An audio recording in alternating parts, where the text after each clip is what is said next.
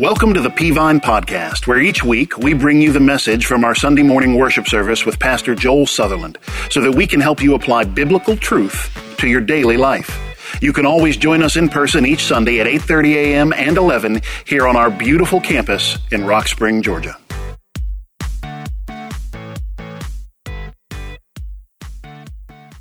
Hey, thank you to our worship team this morning. Great job in leading us in worship. Would you take your Bibles and turn to Deuteronomy chapter 24? So I'm going to help you out a little bit there. Genesis, Exodus, Leviticus, Deuteronomy. It's the fourth book in the Old Testament, or the fourth book in your Bible, Deuteronomy chapter 24. And so I started a sermon series a few weeks ago entitled Family 101, Start Here. And there are a lot of things that we can talk about when it comes to the family. Like we can talk about how to be a good husband, good wife, good parent, good teenager, good child, how to get on. God gives us all of those roles. God gives us all of those principles. God lays all that down, and those are all incredibly important. However, there's some basic relationship 101 stuff that we need to get down before we even start talking about specific roles. And so what I want to do during this sermon series is we're going to deal with some of those basic inter-family relationship things that just need to get down. These are basic things that need to go on in your family and my family in order for us to be the family God wants us to be. So we talked about how to communicate. How would God have us communicate? We talked about attitude and having a good attitude and having a Christ-like attitude. Attitude in your home makes a tremendous difference. If you missed any of those, you can podcast those straight from our app. Go there and listen to those sermons. Well, today, I want to do a different topic, and I want to preach on this subject, happy, happy home. And I want to talk about the happiness and the joy that ought to be prevalent inside your home. And I'm talking about that because basically, we live in a culture that is not happy. We live in a culture that struggles with happiness. I read two things I want you to hear. A New York Times article on Yale University's most popular class ever. Now, hear that. Yale University is 316 years old, and they just taught the most popular class ever. It's called Psych 157, Psychology and the Good Life. A quarter of Yale University undergraduate students register for it. 1/4 of the undergraduates sign up for the class. Laurie Santos, who teaches the class, says she tries to teach students how to live a happier, more satisfying life in the twice-weekly lectures. Now, why is that so popular at Yale University? Because in 2013, Yale reported that more than half of their undergraduates sought mental health care from the university while enrolled. More than half.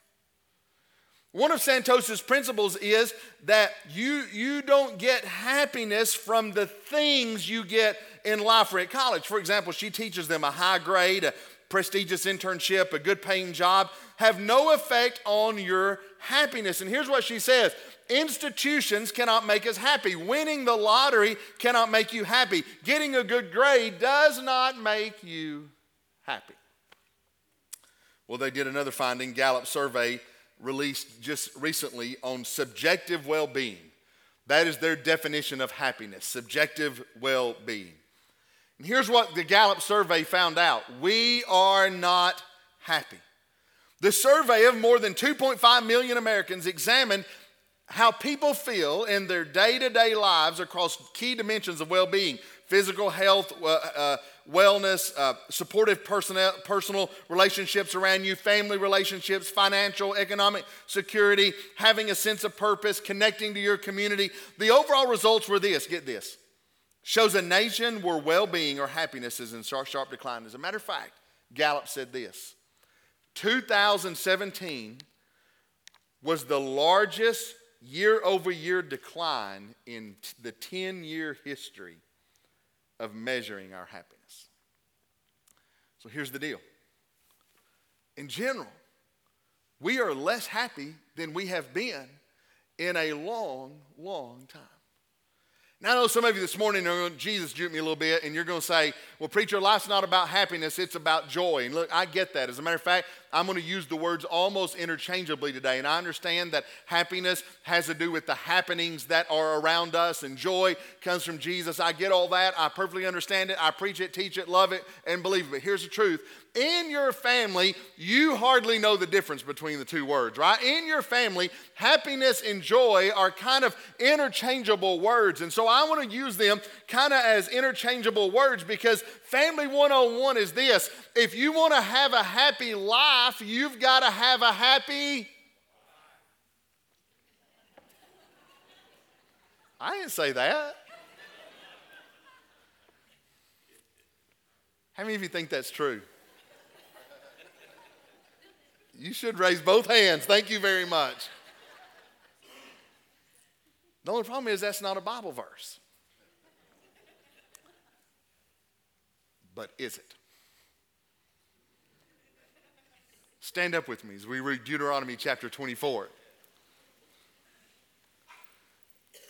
And there is this obscure verse in the Bible that almost no one's ever heard of and no one's ever read, that I want to take and build a sermon on this morning. And it's Deuteronomy 24, verse 5, and I love it. Here's what it says. When a man has taken a new wife, not an old one, but a new one, apparently. I don't know what that means. He shall not go out to war or be charged with any business. He shall be free at home. Read that with me. 1 year. Now notice that last phrase. And bring what? Happiness to his wife, whom he has taken. Right? I love the wording. I fought all the other men off and I took her, she was mine. I love that. But notice that last phrase. Take a year off and bring what? Happiness to his wife. Let me preach on happy, happy home. You may be seated. So I'm going to break this verse down. It doesn't take much to break down, but let me just give you a little bit of the history behind it.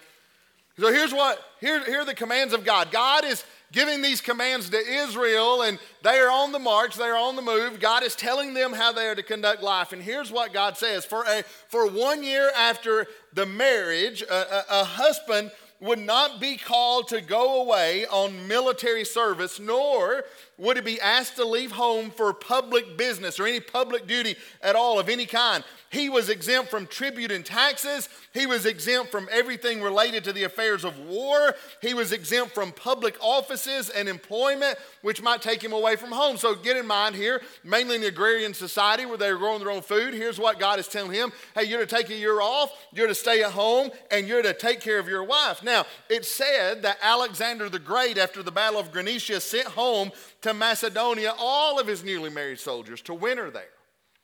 And he did that because his master, Aristotle, had taught him to do it, and Aristotle was taught it by a Jewish man. So the thinking in Deuteronomy 24:5 is that a long absence from home could endanger a marriage. And although that's not stated here as the cause, that is obviously why God is stating it. It was, however, this year off, a God-given opportunity for the newlywed couple to settle into the new circumstances that come with marriage. The specific purpose given here that the husband would, and I love this, in one translation, one old translation, it translates the Darby translation, he translates it this way, so that the husband would gladden his wife, that a husband would bring happiness to the home. So here's this obscure verse in the Old Testament that I think has some ramifications for the family today, that a newly married man could not go out to war. Get that? A newly married man could not go out to war. On a side note, all the long married men were volunteering for the front lines. That was real weird. But all the newly married men could not go out to war. So let me try to build a sermon around that verse. Let me tell you 3 things about a happy, happy home. Number 1 is this. Happiness is the expectation of your home. happiness is the expectation of your home.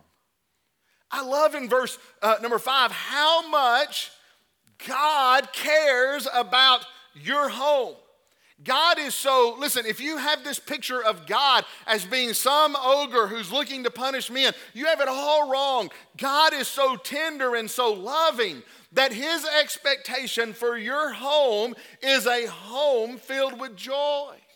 It's a home filled with happiness. Listen, marriage and family isn't supposed to be a drudgery. Marriage and family is not supposed to be a necessity. Marriage and family is supposed to be a joy-filled experience. Marriage and family is supposed to be a happiness experience. He told the husband to go home, and here's the way different translations translate that. Go home and gladden your wife. Go home and cheer up your wife. Go home and bring happiness to your wife. Go home and bring joy to your wife. He said to the husband, listen, your job is to go home because at home, I want your home filled with joy. God is telling the husband, I want your home filled with happiness. I mean, it's not said exactly, but God is trying to tell him a happy life is a happy wife, or a happy wife is whatever it goes. I don't know which one comes first. God is saying to a husband that the expectation of your home, hey, can I say it this way? That the expectation of a Christian home is to be joy and happiness. So, preacher, why would God be so concerned about the happiness of my home? Because here's what he knows, and here's what you know, and here's what I know. That if things are depressing at home, if things are discouraging at home, if things are stressful at home, you're going to be totally ineffective in your battle against the enemy. Like if things are not right at home, you're not going to be an effective Christian. You're not going to be an effective husband, wife, teenager, parent. He wants us, listen, God wants us to have joy for the sake of joy. That's how he is. God loves us so much, he wants you to have happiness just so you can be happy. But the truth is, he created the home for happiness. And if you're miserable at home, you're going to have a really difficult time in other areas of your life, right? Can I get a say amen right there, right? You agree with that? If things aren't going right at home, listen, if there's no happiness in your marriage, if husband and wife are miserable, how hard is it to come sing joy to the Lord when you're at church? Right? If there is constant family tension, how hard is it to do what the psalmist says? Serve the Lord with gladness. Like you can't do that if your home is filled with anxiety and tension and unhappiness. If you dread interacting with your family, how are you going to encourage the body of Christ? And so grab this truth this morning. The expectation of your home is that it be happy. God has designed it to be so. God expects it to be so. And you in the kingdom of God need it to be so. The happiness of your home is going to be the engine that drives everything you are able to do for the kingdom of God. Several of you told me you missed me Sunday. I appreciate that. I got to watch a little bit of it online. While I was away, but my wife and I spent a week, and we went to San Antonio. I was there for work, so we took a few days and went to San Antonio and Austin and Waco, and she got to go see Magnolia, if you know what that is. And I took her, and it was a thing, but we did it, and we checked off the list, and we got it because I care less. But anyway, we saw it, and it was great. But we started off the week. And I went and rented a car. Now, those of you that travel a lot for a living, you understand this. I'm Hertz, and I only rent Hertz if at all possible. Usually about once a year I'll have to do something else. But I do Hertz because when I pull up at Hertz, my name's on a sign. I am 5-star, gold, whatever you call it at Hertz. I'm all the way up there. And so when I get out, my name's on a sign, and it just says, go pick whatever car you want. Well, I'm a Southern Baptist. I can't tell you how many times they've offered me a Cadillac, and I've had to be like, no, can't do that. I can't roll up to the Baptist church in a Cadillac. It makes us all look bad. And it's no more money, but I just can't do it. So I usually get a Camry or an Avalon is what I get. Just a good car. And I pulled up on the lot at San Antonio and it said, get whatever car you want. And I've never seen one of these before, but there was a brand new Chrysler 300 with less than 500 miles on it. That is a sweet ride of a car. So I said, hey, let's get this. We're going to be here for a week. Let's grab this car. We're going to drive hours and hours. Let's grab that car. And Sherry's like, it's not what you normally get. I said, I know, but let's just get it. And it's the same price. And I threw my bags in there. We went and did our work that night. Man, worked all day. Went out to eat late that night with some friends. And on the way back, we're headed back. We're about 15 miles from the hotel, and we're headed back at night. And I got on the 5-lane highway. And that beautiful Chrysler 300 just died. I don't mean it sputtered. I mean it just went, thank you very much, I'm out. I happened to be going down a hill, which gave me enough coast to get over kinda in this small turning lane that was over there. I stood on the side of the road arguing with Hertz for probably over an hour. They wanted me to wait on this dangerous 5-lane highway while a tow truck came to pick me up that was going to be another hour, and then me ride with the tow truck to the airport. And by the way, here's a picture of me sitting over there, me and a friend Scott. We're standing on the side of the road. A friend has got a pickup truck, and they're there trying to pick us up on the side of the road. And I'm arguing with Hertz. He has roadside assistance on one line. I got Hertz on another line, and we're both pretty much, and Scott's a real calm guy, we're both pretty much at the top of our lungs trying to explain. We finally abandoned the car. I said, I'm leaving it here. And we threw the keys. They told us, throw the keys in the floorboard, and we threw the keys in the floorboard, and I got a ride and got another car. Here's what I want to tell you. When you're stuck on the side of the road when the car has quit working, I don't care about the weather. I don't care about the restaurant. I don't care about all the normal things you would care about in life. When the car has stopped and I'm on the side of the road, I've got one thing on my mind. Do you know what it is? Getting another car. Because when you're stranded,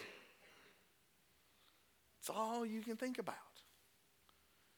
And can I tell you, when your family is stranded on the highway of depression, when your family is stranded on the highway of discouragement, when your family is stranded on the highway of anxiety, you are not going to be able to focus on anything else. When your family life isn't happy, I'm just telling you, you are opening yourself up to the enemy. Can you look this way? Look at me. Husband, when you're not happy, you're opening yourself up to the enemy. Wives, when you're not happy, you're opening yourself up to the enemy. When the children are discouraged, there's a better chance of them being wayward in life. Listen, joy is the expectation of your home for so many reasons, but ask yourself right now, how happy is my home? So I want you to take just a moment in your mind's eye. Take a moment, and I want you to, in your mind, you can close your eyes for a half second. Don't go to sleep, but close your eyes for a half second. And I want you to put a happiness gauge in the living room of your home. Right now, in your mind's eye, just slap a happiness gauge on the living room of your home. It goes to 1 to 10. 1 is full of stress and anxiety. 10 is happy in Jesus. Let me ask you a question. Where's your happiness gauge, your happiness meter in your home? What number would you put yours at? Our homes are supposed to be a model for a lost world. Now get this, that doesn't mean there aren't going to be issues. That doesn't mean there aren't going to be problems. That doesn't mean there aren't going to be discouraging things going on. But the normal routine of life, joy, happiness, is the expectation of your home. Let me tell you the second thing this verse tells us. Number 2, it tells us that happiness will not happen by accident. That happiness will not happen by accident. Why do you say that? Well, because sometimes, hey, ladies, look this way. Sometimes we get this Disney mentality that getting married and starting a family, that happiness is automatic, right? We're going to live off love, right? And so we kind of view ourselves as Pocahontas, you know, and everything's going to work out great. I'm trying to think of a Disney movie now, but yeah, it is more like the Jungle Book than it is. But see, God knew that happiness was not going to happen by accident. God knew better than that. So here's what he said. A newly married man needed to take a year off from all extracurricular activities in order to learn how to live and have a happy home. Here's what God said to the man. God said, here's what I want you to do. I want you to take a year off, and I want you to go home and figure out women. And then I want you to come back and tell me what you learned, because I'm trying to as well. But he said, I want you to take a year off and figure out how to have a happy wife. Now, here's what that says to us. You're not going to be happy on accident. Hey, can I say this to you? The new will wear off. Do not say amen right here, okay? The new will wear off. The shiny will wear off. The thrill will wear off. Just because you have a home doesn't mean it's automatically going to be a happy one. I told you before, I got a treadmill at home. I have got a brand new pair of running shoes. I have got a brand new pair of Nike running shorts, and my kids all the time buy me like Nike running shirts and all that stuff. But that doesn't mean I'm in good shape just because I have it. I mean, obviously I am, but it doesn't mean it's... Family 101 is that a happy family is not going to happen by accident. Just because you have a family, it doesn't mean it's all going to be roses and sunshine. Listen, I know this is a shock to some of you, you will argue and fight sometimes. Bills will come due. Somebody will get sick. Somebody's going to lose a job. You know, ladies, some of you know this, but he's going to start burping a whole lot more after marriage. You know what I'm saying? I mean, he's going to have noises coming at him he didn't have coming at him while he was dating you. You're going to be like, well, wait a minute. Well, that's okay, because men, she's not going to wear her makeup to bed at night either. If you haven't figured already, she's going to come out of the bathroom one night and you're going to be like, now wait, who are you? Why are you here? You have kids, the kids' diapers eventually will smell bad in a powerful way. Happiness doesn't just happen. There has to be an intentionality in the home. And here's what you've got to do. You've got to choose to be happy. You've got to be happy on purpose. You've got to bring joy in your home. That verse tells me a third thing. Number 2 just leads into number 3. That number 3, happiness is hard work. The husband had to take a year off from all activities. You have one job in the next 12 months. You know what that is? Figure out how to make your home a happy home. I know some of the guys are probably thinking, well, why does it take a year? Why can't I do anything else during this year? And here's what God was trying to explain to a newly married couple that carries over for the rest of life. Because creating a happy family is going to be hard work. You want a happy family? Sure you do. Then get prepared to work for it. God had the husband spend a year working and figuring it out. And listen, you're going to have to put some time, energy, and effort. I know you think you know each other when you're dating, but trust me, when you get married, life is going to change. I know you think you've got life figured out, and then you're going to get a dog, and that's going to upset your life totally.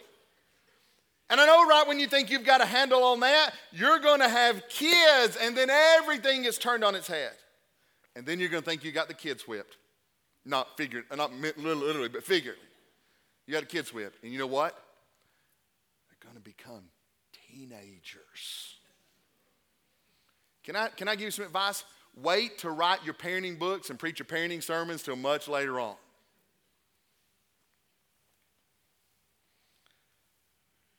And every step along that journey, you're going to have to fight for your family's happiness. Why? Listen. Because the enemy is fighting against it. Summer's finally here. This past week, probably almost a year ago, I bought 2 of those Nest thermostats, the digital kind. We have them here at the church that you can control with the app on your phone. I couldn't figure out how to put them in. So this week, Daniel and Eddie came over and they helped me install the 2 Nest thermostats in our house. And it's got me now. I can control the air conditioner. So I'm one up on my wife now. I let her go to the wall and do what she want to do. And I just pull out my phone and do what I want to do with it. Do you know why you have to have an air conditioner in the summer and heat in the winter?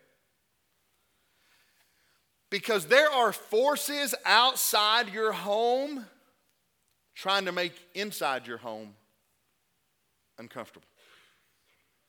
I mean, we live in Georgia, and there are a few days a year where you can turn it all off, open the windows, and everything will be fine. But not now. You know why you have to set the thermostat on 70 on your air conditioner? Because there are forces that are 95 degrees outside trying to make your home hot. You know why in the winter you got to set it on 70? Because there are forces outside your home 45 degrees trying to make it cold. And you're having to always adjust that thermostat to fight what the outside is trying to do. And can I tell you this? The enemy outside is trying to mess up your home inside. And it's going to take hard work to have a happy home. Hey, just like that AC, you know what? Some days will be great. Some days are going to be hot. And some days are going to be cold. Family life is not like it is at the movies. Family life is not like a Harlequin romance. You're going to have to fight for it. And happiness is going to be hard work. So normally I finish the sermon right there. But let me give you this. Take out a sheet of paper. Make sure you've got something to write with. Can I give you 5 ways to have a better chance at a happy home? I want to give you just some common sense biblical practices. And literally everything I'm going to tell you is backed up by science. But I'm going to give you some Bible verses to go with them. 5 ways to have a better chance at a happy home. Number 1 is this. Center your life around Christ. See, that will keep your home from being totally dependent on your circumstances. Not only that, hey, look this way. When I say center your home around Christ, I'm telling you, follow the teachings of the Word of God. If you want a happier home, you have a much better chance of success if you do what this Bible says do. Why? Listen to this verse, John 15, verse 11. These things have I spoken to you, Jesus said, that my joy may be in you and that your joy may be full. One of the greatest verses in the Bible. Jesus said, everything I've given you in the Word of God is so that I can put the joy of Jesus in you and that your joy can be full and overflowing. If you want a happy home, build it around the Word of God in Jesus Christ. Number 2, you want a happy home? Try to make others happy instead of them making you happy. So here becomes the rub when people first get married. And some of you that have been married a long time, you know what I'm talking about, and you say, man, here's the problem. We tend to get married hoping that the other person will make us happy. When actuality, the Bible would say you are getting married and so you can choose to make them happy. And it's a totally different mindset. Hey, if you don't want to spend the rest of your life trying to make him happy or trying to make her happy, then you might not want to get married. If you're already married, too late, sorry. Should have thought of that before you said I do. You're hooked now. So here's what the Bible said. By the way, tons of research says you're happier when you're giving. And Philippians 2:4 says this, everyone should look not out only for his own interest, but also for the interest of others. Number 3, you want to have a better chance at a happy home. Eat together as a family whenever you can. Eat together as a family. Listen, a recent wave of research shows that children, now Hear me on this. Children who eat dinner with their families are less likely to, now listen, I need you to pay attention. Children who eat dinner with their families are less likely to drink, smoke, do drugs, get pregnant, commit suicide, and develop eating disorders. Additional research found that children who enjoy meals have, and this has nothing to do with the Bible, but I find it interesting, have larger vocabularies, better manners, healthier diets, and higher self-esteem. The most comprehensive survey done on the topic, University of Michigan report, examined how children spent their time between 1981 and 1997.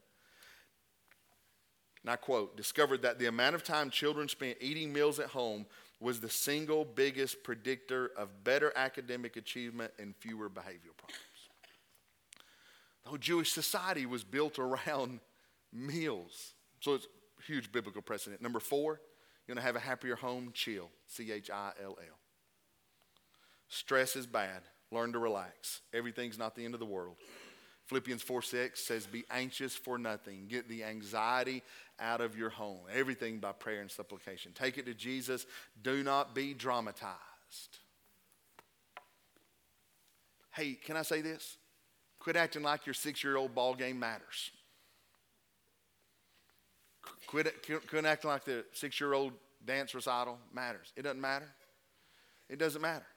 Your kid's not going to the Olympics in all probability. Just chill. Right? I know some of you that's hard to hear, but it's just rare. Some of you it will happen. It's rare. It's rare. So just relax. Enjoy it. Take the anxiety out of your home. Number 5, get plugged into church. Be faithful and involved at church. Tons of research shows religious families are happier. One reason they've discovered is this. A community of 10 supportive friends makes families happier. As a matter of fact, research says 10 is the number. If you have that many, you'll be happier. Religious people are happier because they feel connected to a community of like-minded people. Can I tell you this? God designed it to be so. It's not a comprehensive list. It's just a place to get started. How happy is your family? If you're here today and you don't know Jesus as your Savior, that is the absolute place to start. Because the fact is, a lot of the stuff a pastor preaches is difficult because you don't have the Spirit of God living in your heart. Because when you receive the gospel of Jesus Christ, the Spirit of God comes and takes up residence inside you and empowers you to live the Christian life. And it empowers you to be the kind of father you need to be, mom, husband, and wife you need to be, teenager you need to be. All that happens. You can't do all that without the Spirit of God living within you. And the place to start is knowing Christ is in your life and heaven is your home. Would you bow your heads with me and close your eyes? Our heads are bowed, our eyes are closed. If you're here today and you don't know Jesus as your Savior, but you'd like to, you can pray a prayer with me just now. It's not the words you say, but it's the intent of your heart, which is to trust Jesus as your Lord and Savior. You can pray a prayer like this. Dear Lord Jesus, I know I can't save myself, but I know Christ died on the cross so I could be saved. And just now invite Christ into my life to forgive me of my sins, to give me a home in heaven. And I trust Jesus and Jesus alone. Listen, while our heads are bowed, eyes are closed. We hope that you've enjoyed the message this week, helping you to apply God's Word to your daily life. For more information about Peavine, be sure to check us out on Facebook, Instagram, and Twitter, and at our website, www.peavine.org. Thanks for listening.